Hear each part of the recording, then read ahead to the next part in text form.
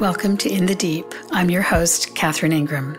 The following is excerpted from a session of Dharma Dialogues held in Lennox Head, Australia in April of 2018. It's called The Past is Dreamlike.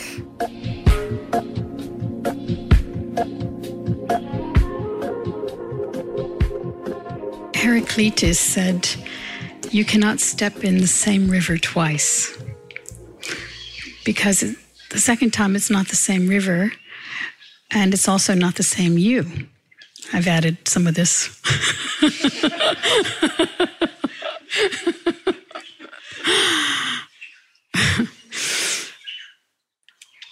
If you think about, as I sometimes do, all the different previous versions of my so-called self, my various memories and stories and journeys and passions, long since faded in most cases.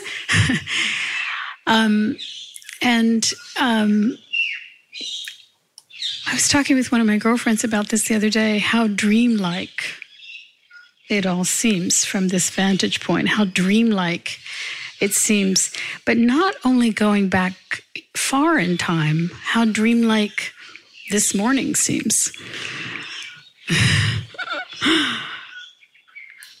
My father has Parkinson's and has some mental diminishment, and his dream world and his waking world are really starting to blend. He actually can't quite tell all the time what he was dreaming or what was actually the case.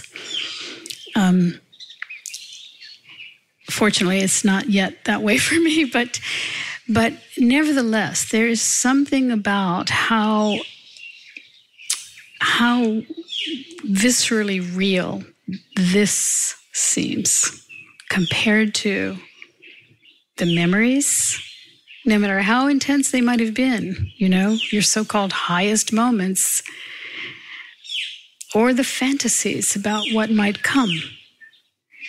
This reality pops. This one that we're in.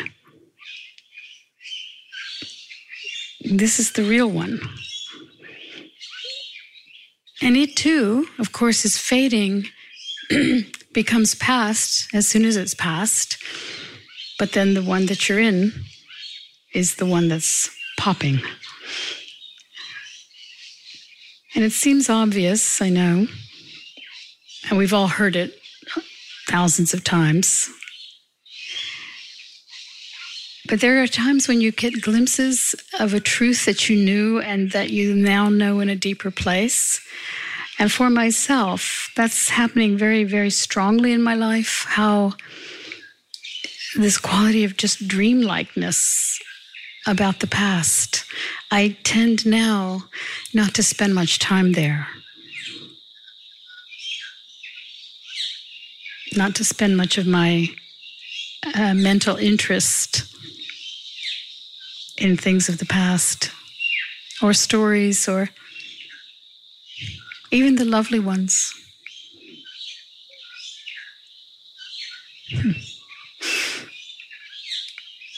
I think more and more for myself, the preciousness of the moments that I'm living is becoming more and more obvious. And it was never particularly lost on me. I always had a kind of inclination in that direction. But as we sometimes know that the truths get more deeply true. The truths that we have recognized along the way, as you live them and as you make the experiments and as you just become a little bit wiser with time, they become even more so true. So what can seem like almost spiritual cliches can suddenly have a profundity,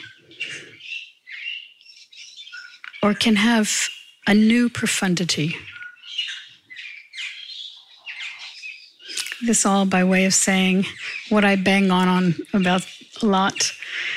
It's really just love this moment you're in. Celebrate it. right? Have a sparkle in your heart, because this is very, very precious. The mind is so powerful. It can be such a trickster, and it's like if you just asked yourself the question simply, is there anywhere else I would need to be at this moment? Now, sometimes you have an obligation and you're trying to get to the situation that you've obliged to, agreed to, whatever. And there may be a sense of, I have to be somewhere, of course. But a lot of times in your day,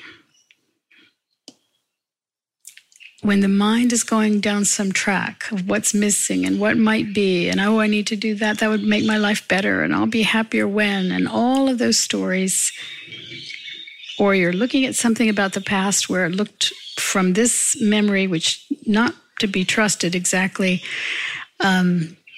is telling you that was better than this, and so on. But really just stop and ask, right, is this moment okay? Is this moment beautiful? Is this moment precious?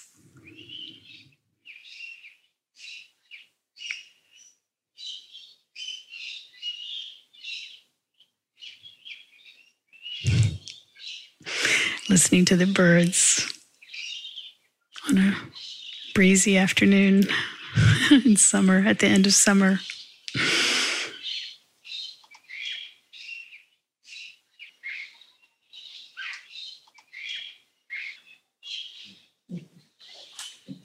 I just found it really interesting what you were speaking about, not so much in the past now, and not so many memories coming up. And I was just thinking yesterday and this morning, I very rarely go to the pub. It's like almost like it doesn't exist for me anymore.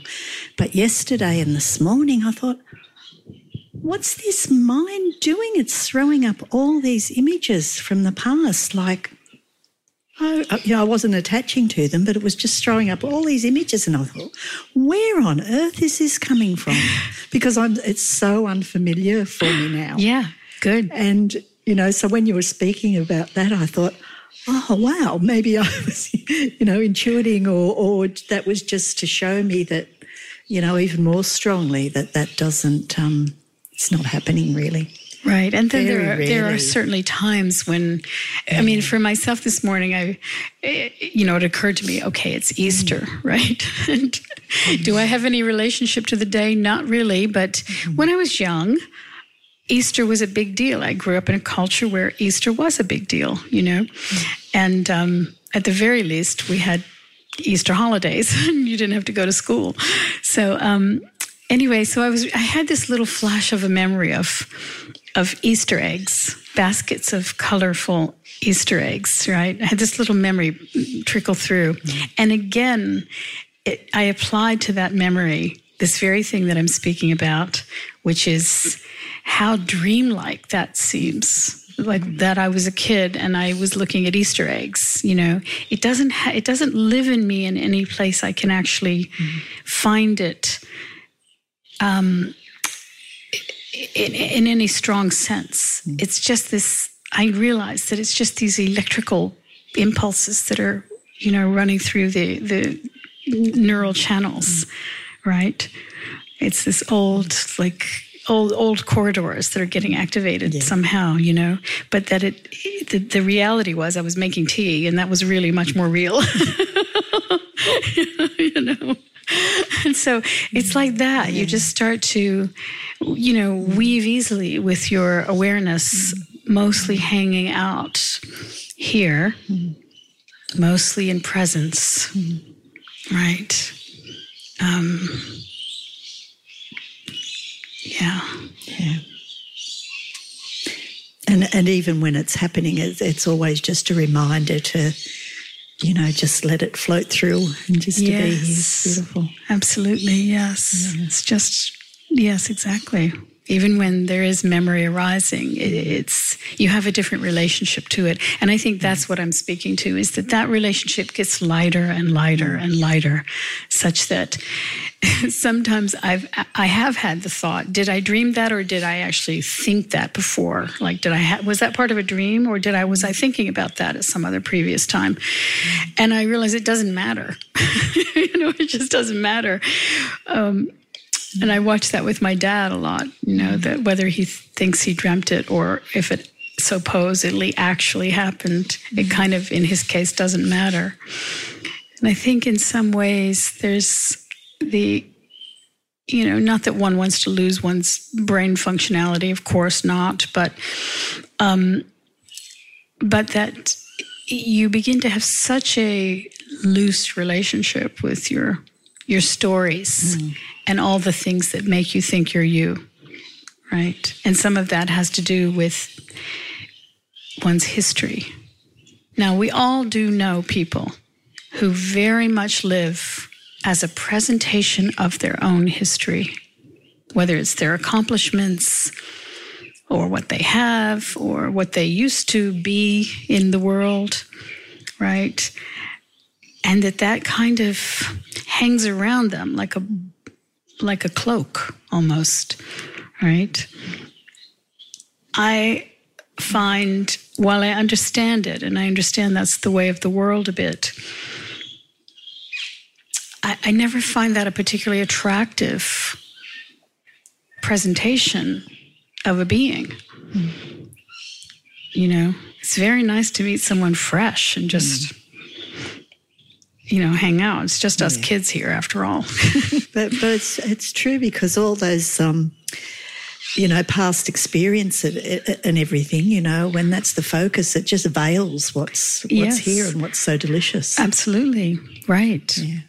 It veils it. And it also lords it over other people in a way. It's sort of like, I'm somebody. Here's my my historical record, my curriculum, right, of me. Yeah.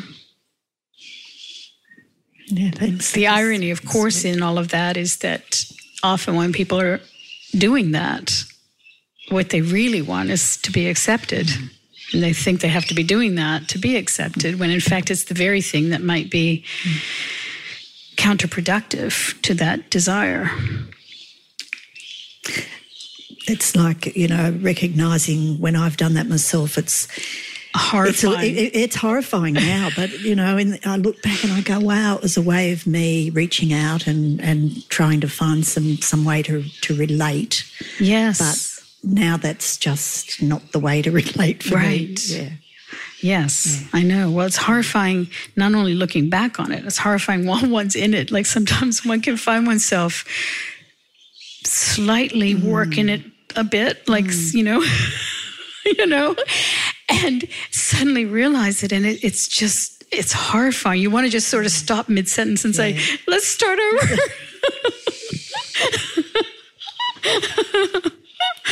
Right.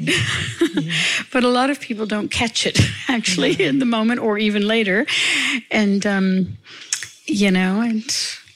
Yeah.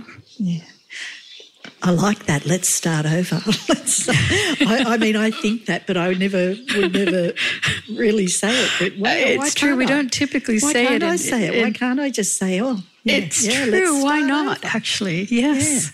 Yeah. Yeah, I'm going to try that. I have one of my best friends. One of my best friends is such a character. My friend Hanuman, and he's such a character. And he's very, very clear on his boundaries, whether in conversation or anywhere else. And there are certain topics that we have learned over our, I think, 38 years of friendship that we don't agree on. And if we start meandering down that road, he will simply say, I don't want to have this conversation. And I have learned over the years to just simply say, okay. And we just completely change the conversation. And it's been a great teaching in a way for me, in that even though sometimes in polite society you can't simply say it quite that way, I don't want to have this conversation. That's a very kind of cut through and quick route to it. But just to sort of gently change the conversation, right? Just change the conversation, redirect it if possible.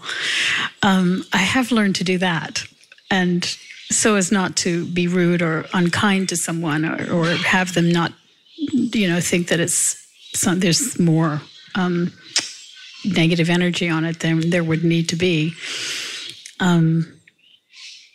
But yes, it's all the ways we learn to play it, to stay fresh with each other in the moment, to stay fresh and to keep, the whole reason usually we're having conversation is to connect our hearts together, right? Sometimes it's for educational purposes or whatever, but socially and with friends and family, we're making all these noises together in order to have a feeling of communion. Right. So if the noises are making us feel separate, they're obviously not doing their job. And so to find ways to, know that that's the primary thing, right? That's the primary thing, which I love about my friend. He knows that if we go down this certain route, we're going to start feeling separate from each other. It's not to say that one doesn't disagree. We still have areas we talk about and have our differences of opinion. But it's very, very light. There's certain other topics that we go down that are a little heavier. And so we don't go on those. And I've learned it over the years with my family. And,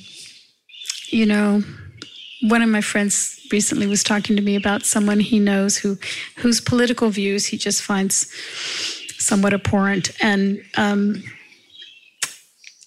I was saying, well, maybe that's just not a subject area that you should be on together. But then we were both acknowledging that if there are too many of those with someone, if you're just feeling like you're walking in a minefield all the time with each other, that becomes too tedious. Mm-hmm. And it may be that in that case, too much togetherness and too much interaction with conversation is not the way to keep the heart channel alive.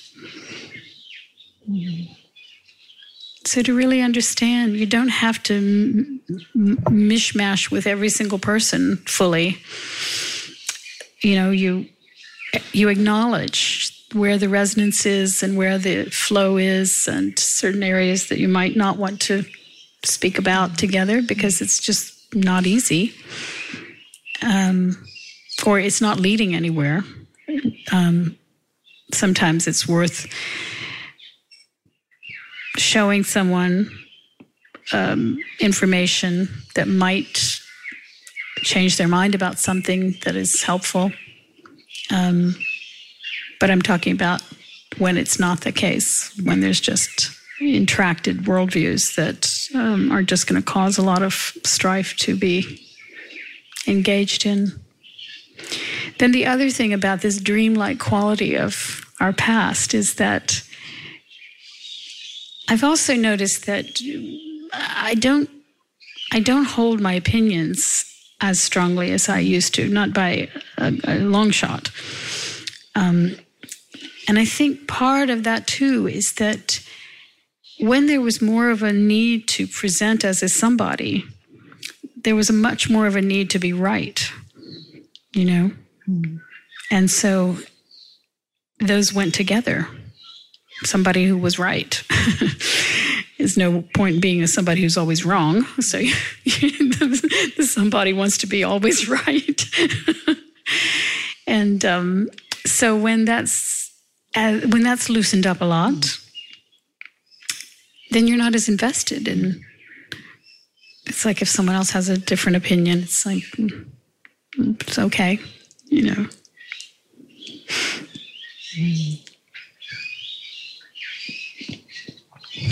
Yes, it's quite lovely when that need to have an opinion kind of falls away, because Yes. It does make for a much, a quiet space when yes. you're not feeling like you have to have an opinion about things. Yes. Yes, indeed. It's really lovely. I once went to a party in San Francisco, and it was a very interesting group of characters, a dinner party. And at some point, the host suggested that we go around the room and everyone who wanted to speak basically give a readout of what they felt was happening on planet Earth at this time. So in this room were a number of very famous thinkers, teachers, philosophers. And I listened to all these quite interesting, points of view, but I didn't feel any impetus to speak. It just didn't arise. It wasn't that I was resisting, but I didn't feel any need to speak. I felt like some of what I would have said got covered in the room, so good enough. And anyway, the next morning, I was staying with a couple of friends. I was just visiting. And the next morning, they had both spoken, but they were in absolute turmoil about what they had said. They were like in massive regret, and they kept saying to me, "You were right to just not even..." But again, even that was all kind of somebodiness, rearing up in the morning saying, whatever I was saying wasn't good enough, right? Or wasn't good enough in that august company. And, just self-recrimination, because the somebodiness was kicking up its heels saying, did I do it right? Am I good enough? What do they think of me? Yeah, the old superego. Yes, yeah.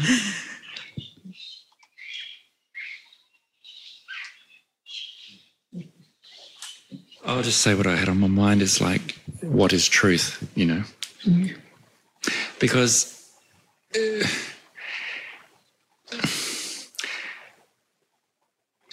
it almost seems an irrelevant point to me, if something's true or not, completely, in the most profound things, only relevant to that moment and nothing more. That's good. Yeah. So I guess where I said, I wake up in the morning sometimes and I actually don't know where I am. Mm-hmm. And I can say, it's because I'm exhausted or something like that. But it's not like that. It's not just that. It's right. not that. Yeah. And it actually doesn't really matter. I don't need to understand where I am. Yeah, right. Mm-hmm. If I look at life, from what I've seen, for centuries and centuries and centuries, it's always been like this. It's fine. It's always greedy. It's always horrific. It's always got this and that in it. And it always will. It's okay. It actually doesn't matter to me what all those things are. Because there's a place where you witness it all, or I hate the word witness, where you simply experience it. But it's untouched, it's unmoved, it's uncontaminated completely. Yeah. And I really kind of, at the moment in my life anyway, I feel really kind of tired of all the doomsday stuff and everything that's going on. It's like, let it go. It's okay. Well, I understand that. It's not a giving up, by the way. Right. No, far from it. I get it. Yeah. Far no, I think I move about on those two wings of the bird. On the one hand, it's just also let it be as it is, right? As it is. The more relational, human part of myself, which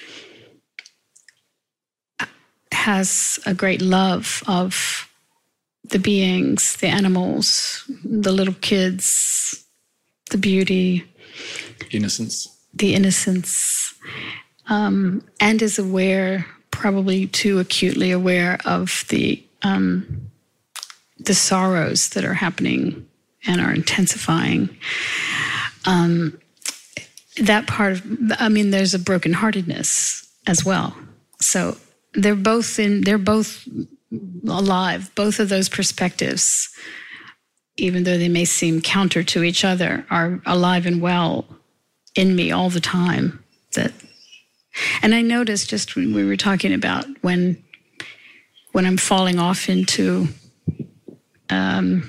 more depressing thoughts or, stressful feelings, it's always about the situation of the world. That's the main bugaboo for me, and I'll notice that I'm starting to, anxiety is starting to really take hold. And that's when I switch the channel a bit and tune in much more to what you just said of, this is how it is, right? I'm not going to fight reality on top of everything else, and that it is as it is. And who's to say it should be other? Well, it even goes further for me tell than me. That. But it sounds so ludicrous. It's no world and no people, actually. Well, okay. I mean, I know I've had those conversations and insights myself and had those moments where that was true for me. But I can't really access that. You mean no world, no people in the future, or no world and no people now? Now. Yeah. I have a hard time accessing that one. And I know that people do access it, and I have accessed it at times. But at this point in my life, you know how we were talking today about dreamlike and how you change and how you're not the same one who steps in the river? A lot of what has happened for me in a sort of dharmic journey part of the way, it's like they used to say that in Zen you start out mountains are mountains and rivers are rivers. And you go along the path and you come to a point where mountains are no longer mountains, rivers are no longer rivers, no world, no people, okay? You keep going around. Eventually you come to mountains are mountains and rivers are rivers. I'm hanging out there. I don't claim to have gone on the whole journey, but I am into this kind of practical, this world is the only one I know, right? This is the reality in which I hang out. And as I've gotten older and more sensitive too, I do understand the repercussions of decisions, that they have a knock-on effect, right? And that a lot of people are paying a very big price. I think we will all be paying the price at some point. And I just live with all of this in my heart. And I don't access that no world, no people. I can access the no people part in the future, but I think the world will still be here. Yeah. It's very hard to frame into words. I just sense that there's a truth in there somewhere. Yeah. Even a person, for instance, a jumble of thoughts about self-identity, blah, blah, blah. So what? Let it go. What if there's none of that? And that just simply is. So there's a place where all that fluffs away, like it's gone. And there's Yeah. I don't know. I just that it's a mysterious happening that each of us is, and that it's not as solid as we can call it a person. But what I'm saying to you is, we can know that right now there are more refugees than have ever been. There are more people migrating than have ever been in history. Of all the big migrations that have happened, right? And why are they migrating? Because they're out of food, they're out of water, they're in war-torn places, and they're migrating out of desperation.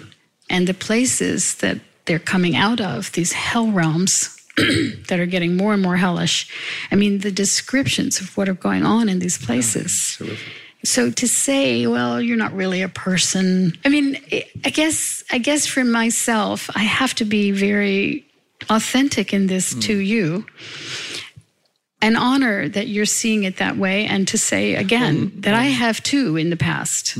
It's not lack of compassion or anything like that. I understand that. I would help any, yes, of anybody, course. anything. Yes. Okay, here's my problem with it, and please tell me if I'm wrong. I would love to know. It feels, whenever I hear anything like that, it feels like a story that distances one from the actual true suffering with, the true empathy of suffering with those who are in horrible circumstances. So it feels sometimes I, have used the word, or people use the word, spiritual bypass, that it's like you can tell yourself these nice stories, and I've done it, that give you a little distance, right? Give you a little bit of wiggle room away from the intensity of the reality of it. That's my issue when I hear it. That may not be at all what is happening for you when you're saying it. I don't have anything to say. Okay. I understand what you're saying about the distancing. Okay. And quite possibly that's the case. Probably is. But I'll just leave it there, Kath. I don't know. Okay. Yes. And I'll leave it there too. I'll let it roll around in me as well. Because I may have to look at that as well. Because in terms of my own read of it when I hear it, I've become a little allergic to it over the years, I know that. Yeah. And so I'll also look at it and see if I need to re-examine that in a deeper place. I mean, I think it's wonderful to push the awareness out to its outer bounds and consider lots of points of view, and that's what you're doing. I think that's very useful, but to just also... points of view, though, Kath, just points of view. Yeah. And mine too, so... Yeah. I never claim to be... I'm not speaking some kind of ultimate truth. I'm only ever speaking my own experiments with truth, right? I understand. And to just say, I have... Do you know the 10 ox herding pictures? No. Okay, well, you'll stay after class because I actually happen to have them on a wall in here. So we're going to go look at them afterwards. That'd be good.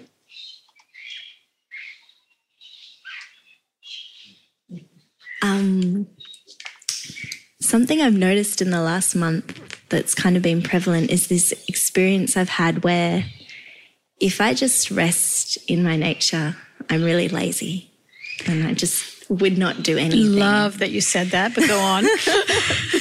And I love comfort. And so, like I wouldn't go camping or do any exercise or even getting out the door. It's like, so what I'm noticing is that there's this kind of like this polarity or this, it's almost like I rest in my nature and then I've got to get out the door and there's this huge push required to get the kids on the school bus and to work or this really big push required to do some exercise. But then when I actually do push, I actually feel really good afterwards. Yeah. Well, some things would certainly fall into that category, wouldn't they? Yeah. Exercise, yeah. Yeah. So there's this kind of sense of like when I'm following the pull or the impulse or asking myself, well, what feels good? It's like, I get a little bit confused because it's like what feels good right now or what feels good later. Yeah. You know what's coming to me to say, and I really, this is just how I play it. You always know that that's what I'm saying is how I play it. Split the difference. Do you understand? Kind of. Sometimes do it, sometimes not. Yeah. Right? go for half the run you thought you should have gone. Right? Just, especially because you're going to then honor your nature a bit more. Because, we live in type A societies. We're just constantly pushed to be doing and going and exercising and the laundry list of all that we're keeping up with is growing as our world and as our pace speeds up. Yeah, and what just came is when I was a kid and I was allowed to do anything I wanted, I just literally all weekend I was in bed with novels from all weekend, every school holiday. Love that. Like naturally, and I fantasize about being an old woman or being a child and for that, to be able to be allowed to have permission to do that. Yeah, I'm the same. I was just thinking the other day how lazy I am. Yeah. But there's this little voice inside that's like, but I should be seeing all the beautiful nature, going on hikes or, doing all this stuff that I really don't want to be doing. Right. Yeah. You have to be so honest and authentic to your own nature. Do you know who Ramana Maharshi was? You do?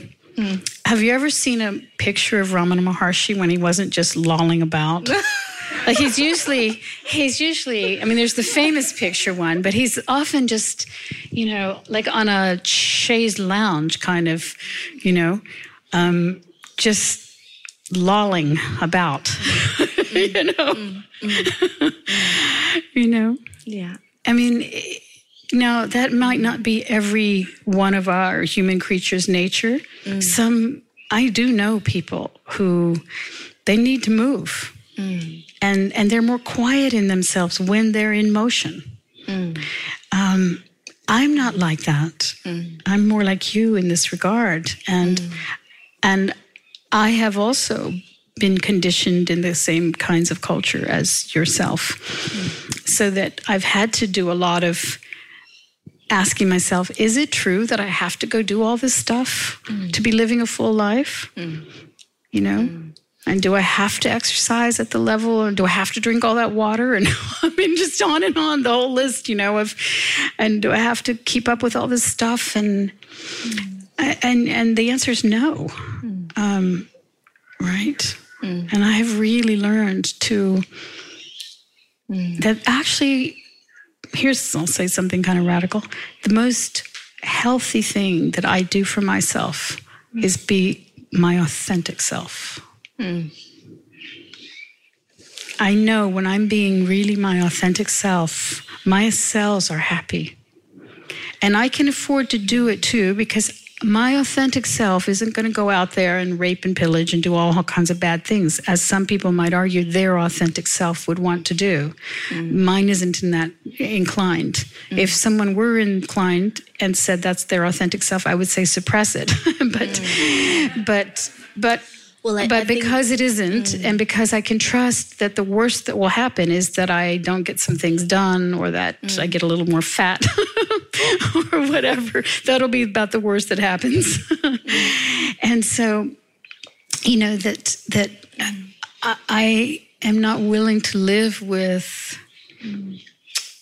the whipping. I won't be the whipping post any longer for a culture that is stark raving mad, right? And that is rapacious.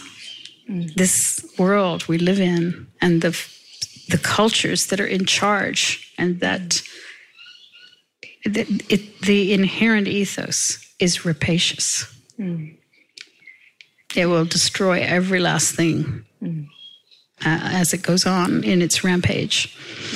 And so I know that the cultures that I admire and the beings of any culture that I admire and that I know are the true hearts of the world, that is not how they lived.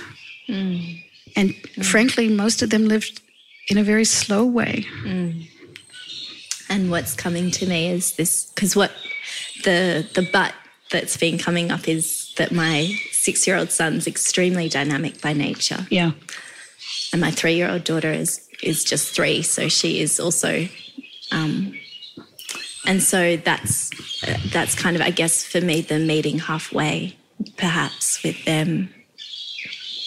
Yeah, it may be that's enough activity for you, just trying to keep up with them. It may be that you don't add on. You don't have to add on any kind of extra activities for yourself, and that if you do find some time to lay in bed and read a novel, well and good. And think of it as you taking care of the caretaker. One of your jobs as a mother is to take care of the mother. And so that the mother can do her job well and be full of love and energy that you can bring back to the very demanding, dynamic characters who are in your charge. And so when you're ever tempted with these thoughts, stop and just say, I don't necessarily believe this, right? That's the first question I ever asked you, was when my son was born, and I was so tired. And I remember you said something like, fit your own oxygen mask first before. And I was like, oh my God, I love this one. So coming back to see her again. You can always count on me to say rest, take care of yourself, relax, don't bother.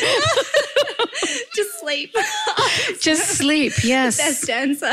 Yes. Well, it's amazing. I mean, I have been saying things like this for so many years, but in the last few years, there's been a massive amount of research now that is showing how important it is to sleep a lot more than anyone realized was necessary, how great it is to sleep 8 or 9 hours, and like real sleep, and also to just rest as much as possible, and now a lot of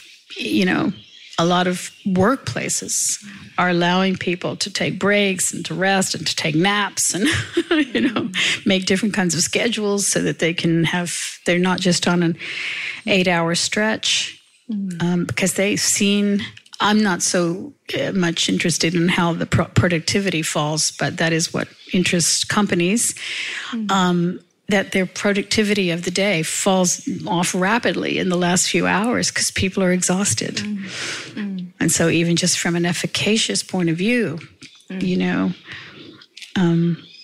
anyway, that for you is something I think that you can give yourself going forward by just simply reminding yourself, making experiments, seeing what happens if I lay in bed today and just do nothing but read a novel. What happens?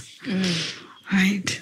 Make the experiment. You can afford a day to check that out, and just notice if you feel enriched by that. Yeah. Thank you. Yeah.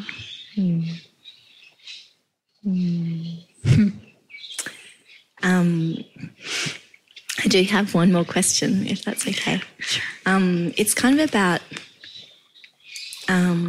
so I work as a counsellor, and it's also through my experience and also what I see in other people, but there's this sense when people come to see me, and in my own experience of like, if they've had some trauma or traumatic experience, they often want to go over it. Yeah, like get it out. And for me, in my experience, it's like I dance. I love dancing. And it's like sometimes I dance and my body naturally wants to go into whatever suppressed anger or, some strong negative emotional stuff that's been brewing or has been something, I don't know. And it's like, there's this, I guess the question's around like, is that okay? Like, should I be just attuning to peace and attuning to, in yourself or telling them to? Oh, it's tricky. It's like, okay, so in myself, I feel like it kind of has its way with me and then it passes through. Uh-huh. But sometimes with them, it doesn't feel like that. It feels like it's almost like, this sounds really bad, but like sometimes older people just talk about their ailments, and they just kind of go on and on about, you know, that kind of energy of these complaints about different things in their body. And it's like that's the focus, and they're kind of stuck in it or something. Yeah. And so, of course, it's a balance if you're sensing that they actually are in pain.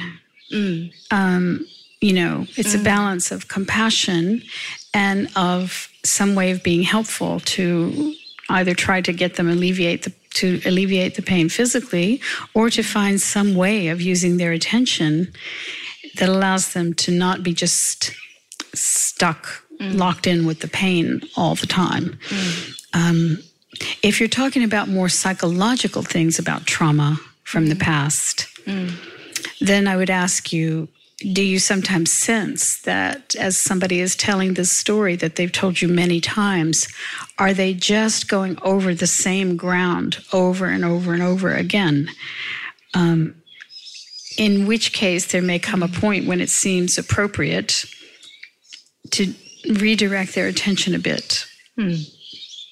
One thing that I like to point out to people who I sense are going over and over their traumatic stories is I like to make an experiment to see if they can see themselves in that circumstance, perhaps in memory of when it happened. If they can find a place that was witnessing even then, back then.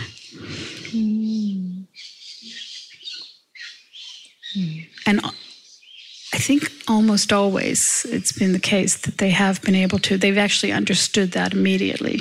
And so I've pointed out that that was a place of freedom even within it. Right? And to really let that be part of the understanding of the whole piece, rather than being fully victimized. But I would say it's case by case, you know, that you in your own sensitivity and empathy, that you're reading the energy as you go, right? You're tuning to their response and your response and their response, and you know that it's a tuning fork, and that if you're sensing they're ready for something of a more strong pointing out, then speak the words that come to you in the moment. Thank you. That really speaks to me, because I guess, and I only ever can really go into my own experience, but it's like sometimes when I am dancing or meditating or something, and there is a resting with the strong experience. It's like something even deeper will, like it's like kind of something even stronger, or so, you know, a more intense part of it will bubble, you know, be felt, and then it's like, if I can rest into that, then, you know, it's like it keeps kind of it's like waves or something. Yes, right. In Tibetan Buddhism, I love this simple phrase they say, the cloth is in the dye, meaning the cloth is in the dye, and the cloth just sitting in the dye is getting stronger in color, right? And so as the awareness starts to tune to, let's say, a Dharma channel, as the awareness starts to listen to that frequency, you know, it's like the cloth is in the dye. So everything is getting deepened and clearer and stronger in the color of it, right? The simple understanding of the dreamlike quality of the past. It seems like, you know, everyone can say, yeah, I know that, sure. But it becomes more and more the truth.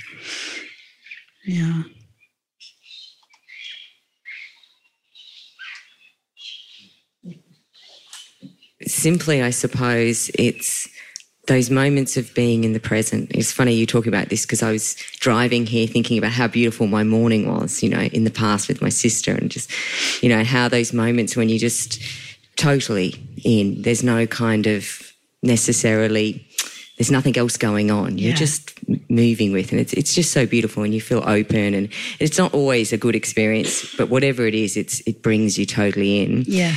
And then I spend a lot of time working out how I can get into that space. So there's this sort of duality where I'm either in and I'm feeling like I'm kind of connected, or I'm thinking about how can I get in and be connected, and being busy with like what I need to change in my life, what I need to change in myself, what I need to see.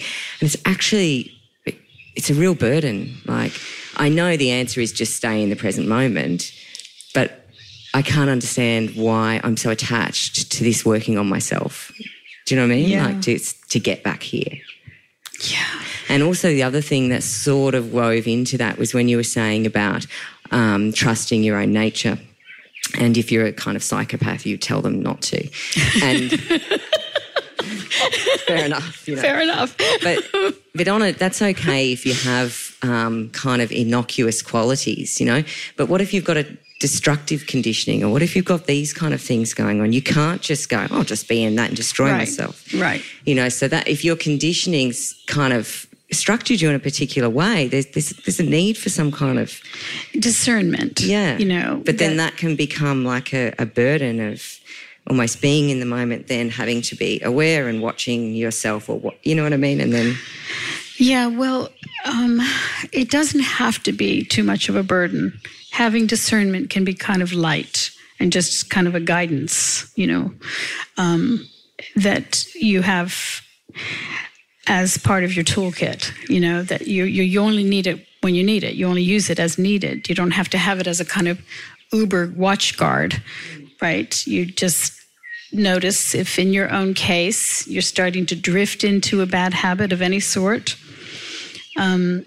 You know, I was also thinking today about the nature of obsession, and how perhaps we all might have little secret obsessions, you know, and some might be more, as you say, innocuous than others. But that, you know, we as human animals, we like to find ways to get high in different ways.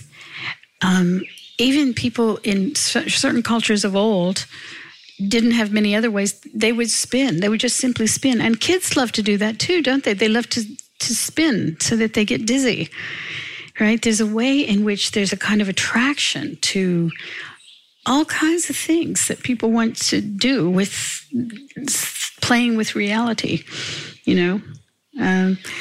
So we all have our own versions of that, little private obsessions or things that are not that big a deal, but that, you know, we do.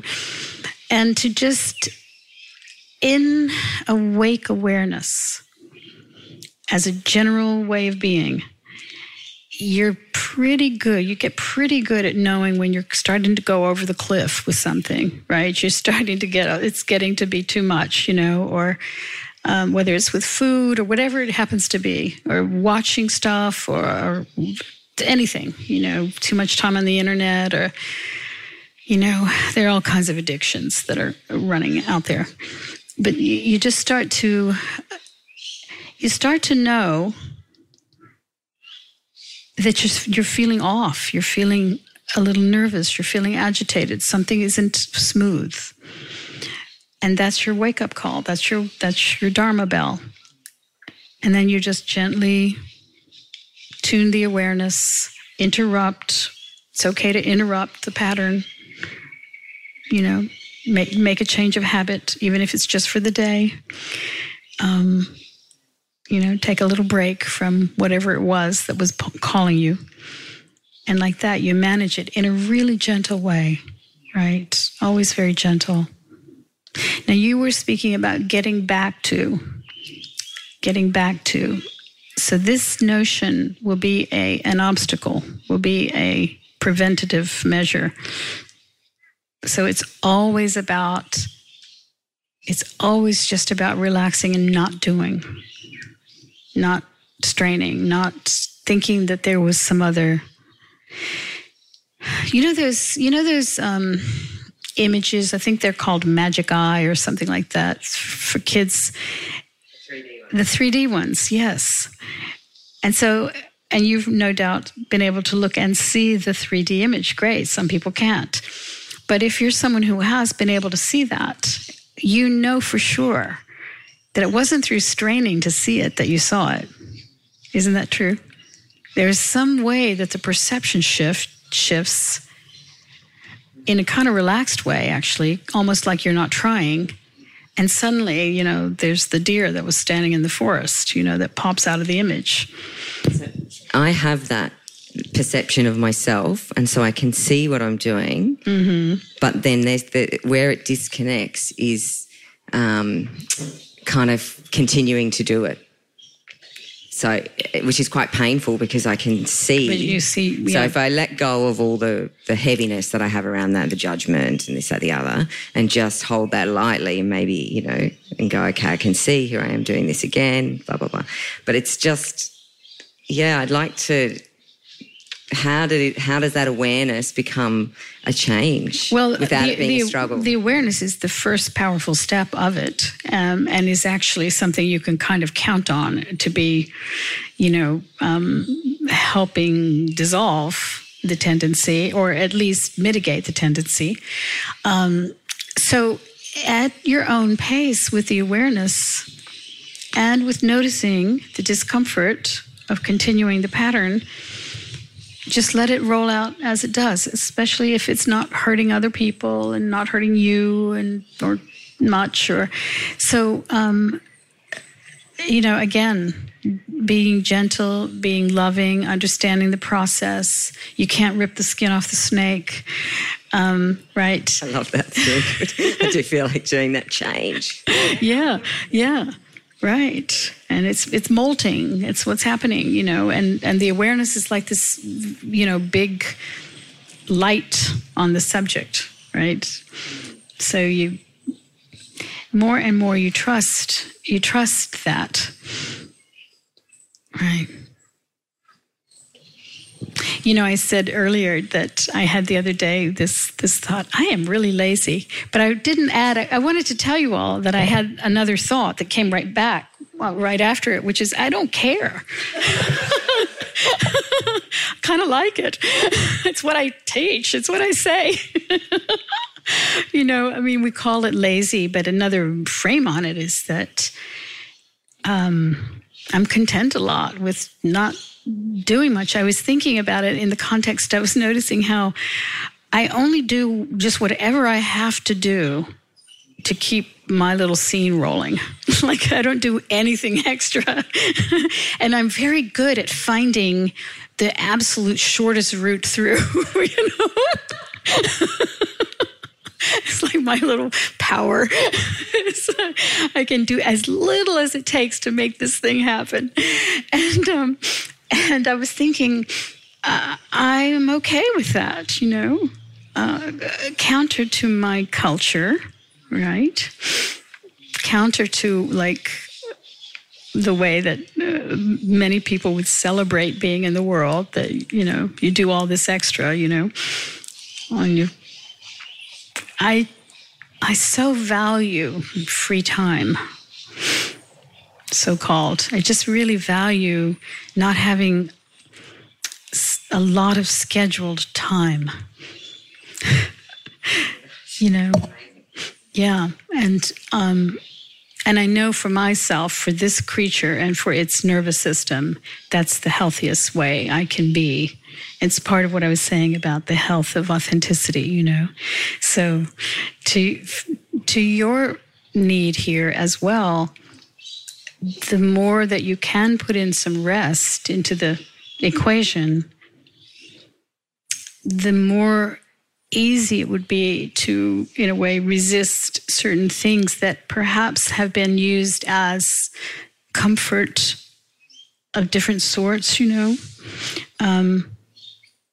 You know, I know for myself, for instance, too, I can go through phases of like needing comfort food for whatever reason, little, whatever, just this and that, you know.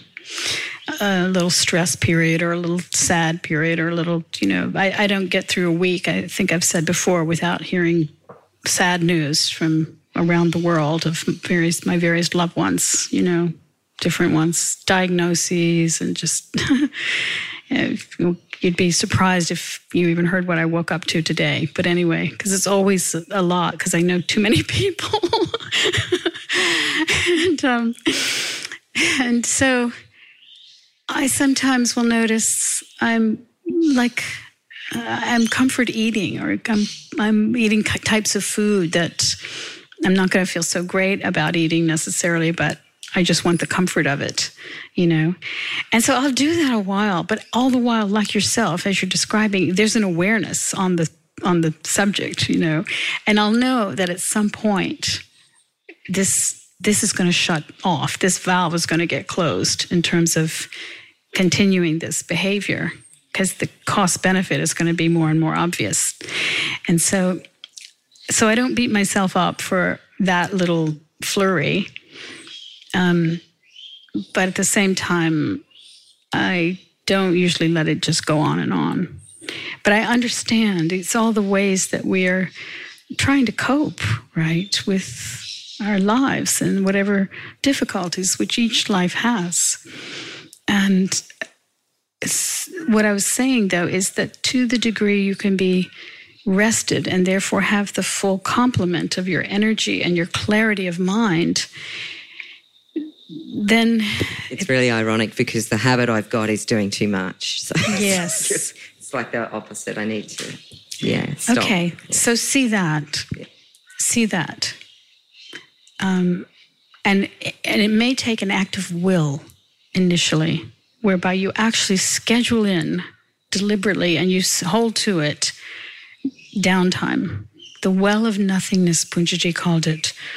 The importance of being in the well, drinking from the well of nothingness, whereas just take it down to the base of being, really unscheduled time. And if you feel like laying in bed or sitting in the bathtub or just being at the beach, not even walking, just sitting at the beach, so be it, right? And know that that's just, as I was saying before, you're taking care of the caretaker.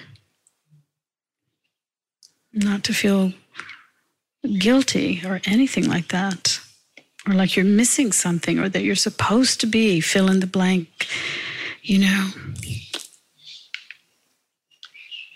Sure. Almost everyone, I said this recently on a podcast as well, almost everyone who comes to my retreats around the world, and has for many, many, many years, almost everyone arrives exhausted. And not just from the travel to get there, because in some cases in the old days, like when I was living in Los Angeles, most of my local retreats were local people coming from Los Angeles. So it wasn't like they came some distance, but they came exhausted nevertheless from their lives. I think there's a level for most people's lives in these cultures where exhaustion is the norm, and everyone is operating on a certain level of pushing through. And so I challenge all of this. It's why I moved to this country in part. It's because it's going at a slower pace. And I really challenge that entire way of being. I see the toxicity. I see how unhealthy it is. I see the disease that's erupting from it, both mentally and physically. And I completely challenge it.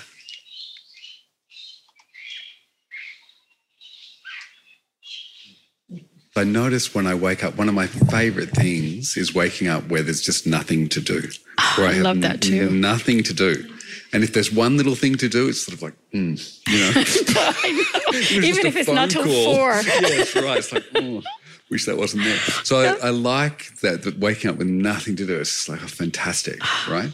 But then I also do notice, and I think we've spoken about this before, then in the emptiness, sometimes my mind can turn back on itself. Yeah. Yeah.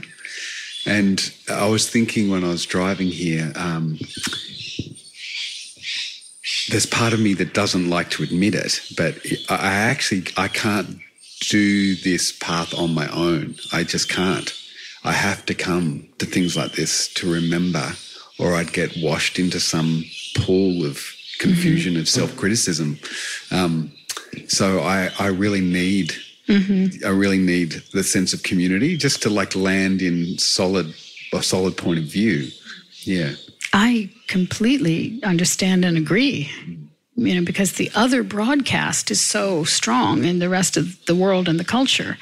And so it's easy to sort of have the old conditioning, especially since it's still being broadcast loud and clear, take over.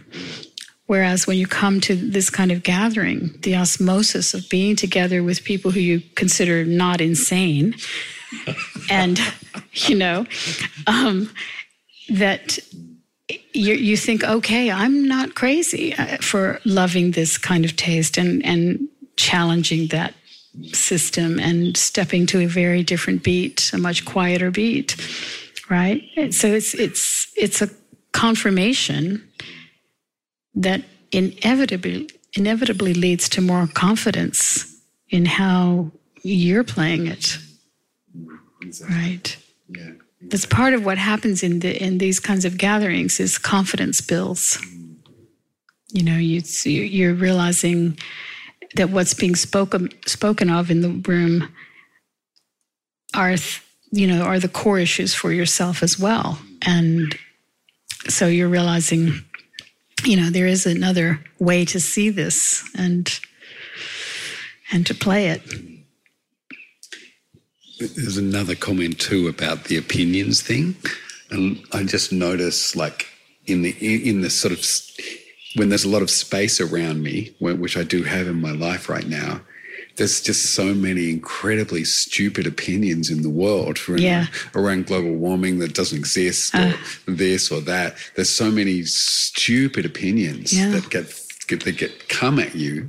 Yeah. It's like there's a constant creating of opinions back the other way. Yes. There's a constant positioning of myself back the other way, which is kind of a fun game, but it's not the game.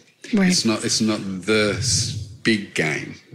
Yes. But it's easy to get lost in self-righteous opinions about the stupidity that's going on here. Yes. Yeah. Yes. And it is, frankly, it's painful to watch in terms of the suffering that is ensuing as a result of the ignorance, the greed and the ignorance that our species has been rolling along in for so long, and it's getting very costly,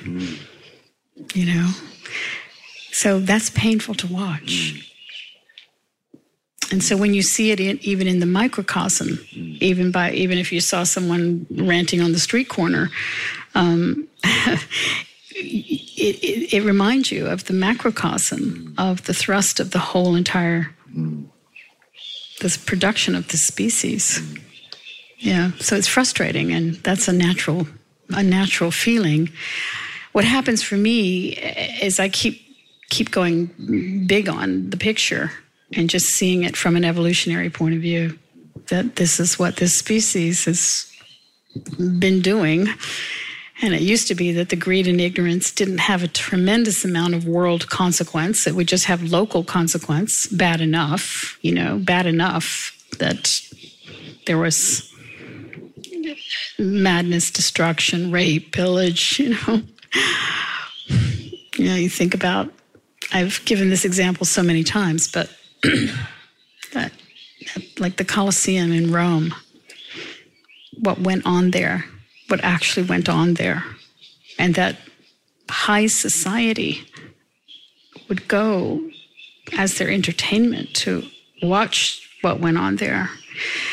You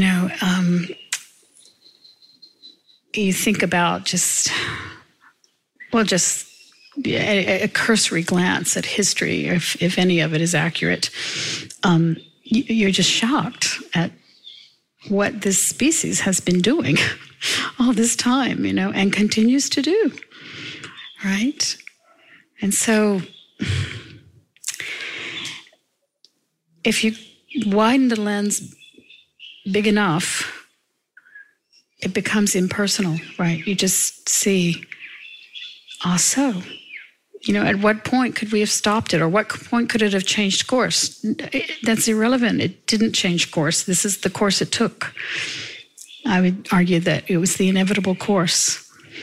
And it wasn't one little point in history that we went off the rail. It was how it was going for so long, and that it comes to this point. And all along the way, though, there were these bright lights who saw it differently, right? And they're the ones whose names we remember in history. They're the ones we relate to as the wise ones, even though many of those are long dead, but now many more are here.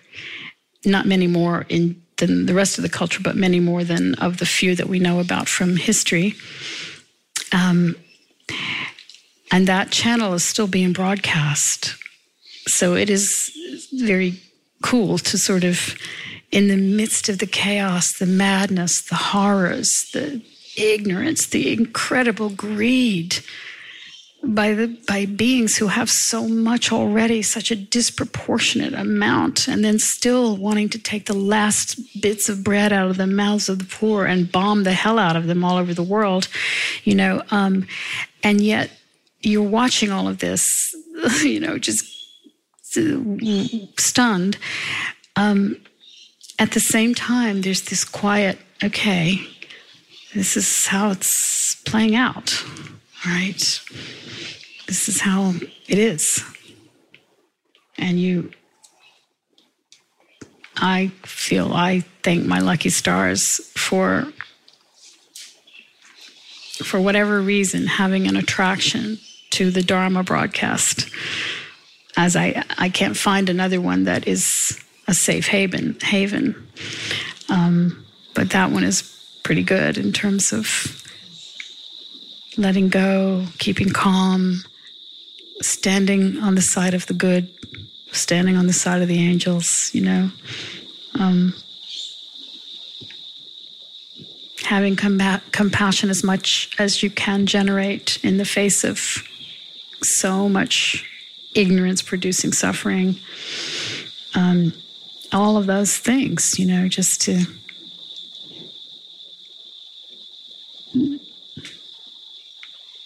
not only to get through,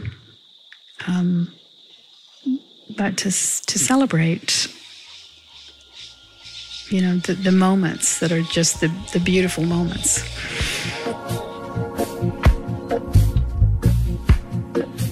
This has been In the Deep.